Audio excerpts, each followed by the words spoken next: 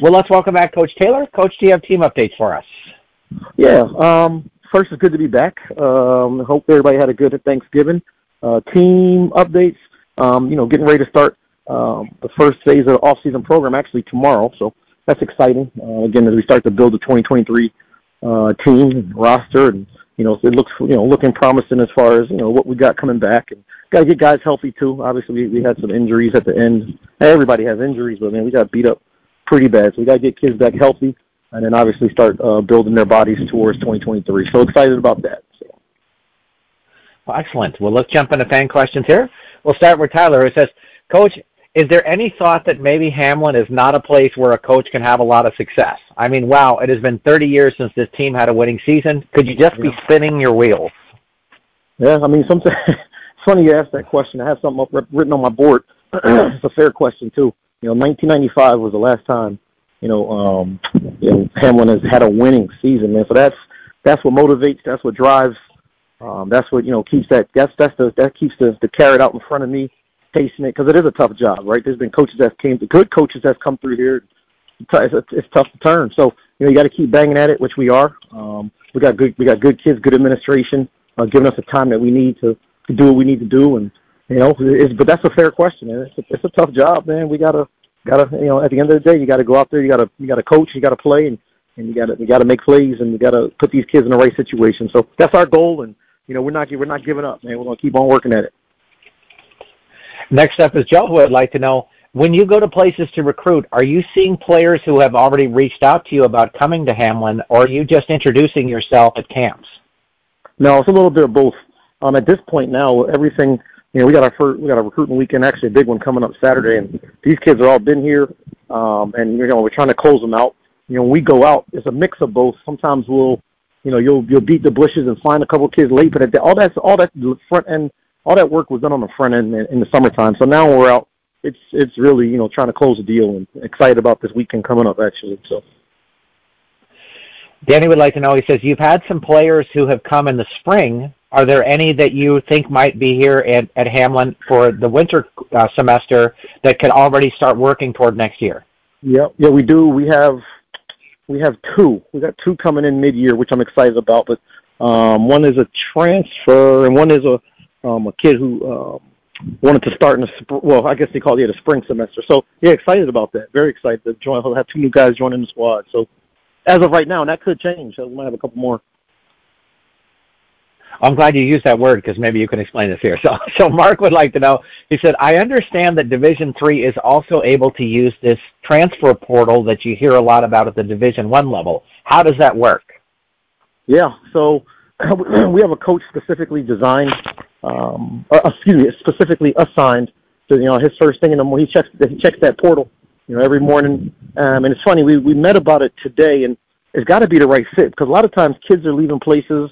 What we've seen, what we've been tracking is to get back closer to home. They're not happy with their playing situation or financial, so we got to be really careful about, what we chase in the portal. It's got to be the right fit for Hamlin, because worst you could do is get a kid here. Now he doesn't understand the financial piece of it. And we just want to be up front we just want to be up front with these guys. So we're very selective with, how we try to do it. So does the student just kind of put their name in this portal and say, I want to play in the Twin Cities area? How does that work? Yeah, you know what, man, good question. We're learning as we go.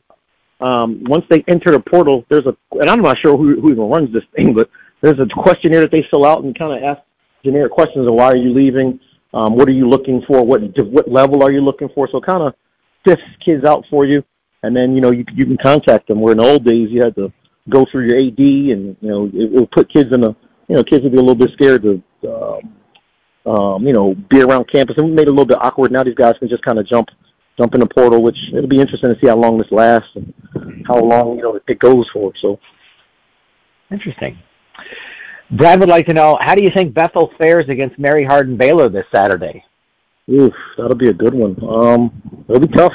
I'll tell you what, though, and people have heard me say it many a time, when you got a quarterback, you got a chance, man. That Rothstein kid up there, where's number one, he was doing some things in our game, man, where he was checking at the line. Now, the speed of the game is going to be a little different from what they've been facing. But it'll be good. I'm excited to watch, and hopefully Coach Johnson up the road can can get that win for the MIAC. That'd be really good for the MIAC and good for it'd be good for a MIAC team to keep on playing. So pulling for them.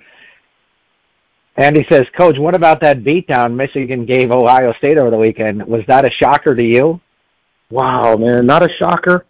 What was shocking to me was the guy Crum, who's got an awesome story. Anybody that listens to this show should take some time and just Google or YouTube the running back number 2 from Michigan. He's using some of his NLI money to give back to communities. I mean, what he's doing as a college kid or college young man is absolutely amazing. So anyway, my point is he didn't play much. So what was surprising to me is the way Michigan handled them without their star running back, and that was interesting to me. So Coach Harbaugh's a great coach, got great staff up there and good players, man. So it was good to see them get a win 2 years in a row. That's pretty cool. Gary would like to know, how do you feel about Michigan trying to plant their flag at Ohio State? What do you think about opposing players doing that kind of thing on a rival college football program's field? Yeah, I'm not a big fan of that. That's how things get. That's how things get out of hand. So, I think that, and that's something that's got to be talked about. You got to explain it to, and I guess everything these days you got to explain the why. But emotions run high. You just shouldn't do that, man. You just shouldn't do it. I did not see that, but I can only imagine what that looked like. So that's not a good thing to do, and it's not good for the game. So. Lewis says, boy, that LSU Georgia game should be great this weekend. Who are you pulling for?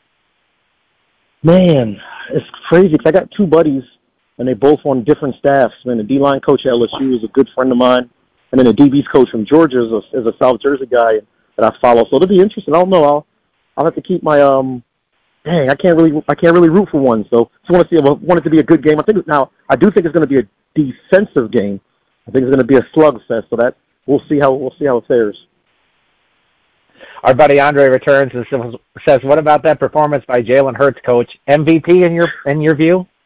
Man, I tell you what, he keeps stringing together performances like that. Man, he'll be MVP, and hopefully, playing in that last game is what you want to do. So they're one at a time. They're taking it one at a time.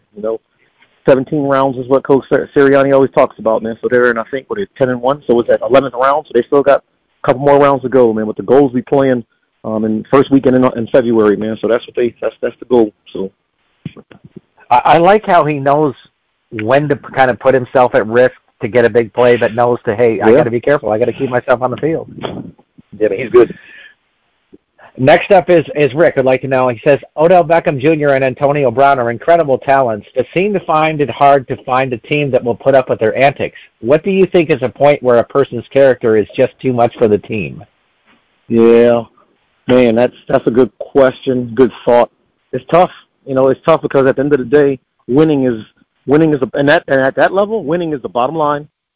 So you're willing to go out and take chances on guys, but I mean, those guys got some proven track records of, and I don't necessarily think Odell Beckham, but Antonio Brown's got a track record, man. So it'll be tough for a team to kind of take him on. So yeah, again, it's a fine line between wanting the best talent, but then it's got to fit, man. It's got to fit for your organization too, the people that you got in your organization. So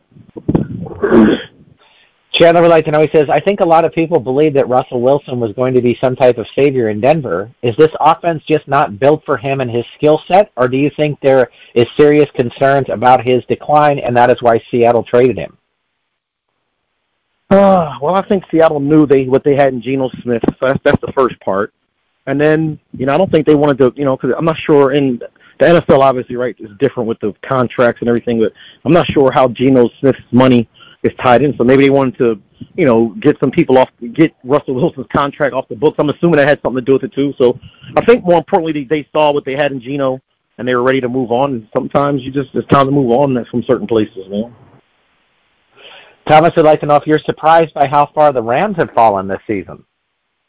Oh man, it's actually, and I'm a big Sean McVay guy who's the head coach out there, and I love their defensive coordinator too, Raheem Morris. So they're good coaches. They didn't forget how to coach, right? They didn't forget how to coach. So it's just, sometimes football, man, it happens. You got to go win those games, and so it's NFL, so much parity. So hopefully they'll be able to pull together and string out the last couple games and feel good, feel at least okay going into off season, because they are on a little bit of a tailspin. So Ian would like to know if Coach Taylor is watching the World Cup and what are his thoughts on the U.S. team. Ooh, ooh. You know what? I have it on in the background. I do. I am a soccer fan. Big time soccer fan. I was can't remember if it was this morning or was it yesterday. No, it was yesterday. Ghana was playing. I can't remember. I think they pulled. I know it was 2-0. I saw their first goal, and that was pretty doggone cool. So, yeah, it'd be good to see USA, man. It'd be good to see USA advance. I think they play tomorrow. I think they play tomorrow at 2 or 1. So that'd be cool. I'm sure I'll have it on and kind of from an earshot listening as going throughout the day with recruiting and all that stuff. So yeah, man, big fan, and hopefully the USA can win, pull it out. Drew says, I know you're a big Black Panther fan. Have you seen the new movie? And if you did, what did you think? I didn't know I was a big Black Panther fan, but that's cool. I didn't. I saw the first one. I didn't see the second one. I've heard nothing but good things about it. So yeah, no, I'm pretty sure at some point when things kind of slow down, maybe closer to the other holiday, the Christmas holiday, maybe I can sneak over there and go check it out, man. But yeah, I know some people that are really big into the Marvel and can recite all that stuff, and that's it's cool. Those are cool. Emily would like to know, she says, Coach, hope you had a good Thanksgiving. Was Coach Taylor out Black Friday shopping? No, you know what? Not Black Friday shopping. I did run to the store to pick up a couple things, and I was surprised to see it was like a hardware store, but didn't seem like there was a lot of people in there. So my bet is I bet a lot of people are just shopping online, because I think that's the way people go these days. So. And Coach Taylor's words of wisdom for this week. Wow, words of wisdom. You guys made me do some homework now. Let's see. What do we got here? Hopefully I don't repeat any of these, but I thought this was a good one. Three things in life never come back once they're gone: your time, your words, and your opportunities. So invest your time in things and people that matter. Choose your words wisely and speak positively. Live with no regrets. I thought that was really cool for today. That's fantastic. Coach Taylor, thanks for joining us this week. Thanks for listening.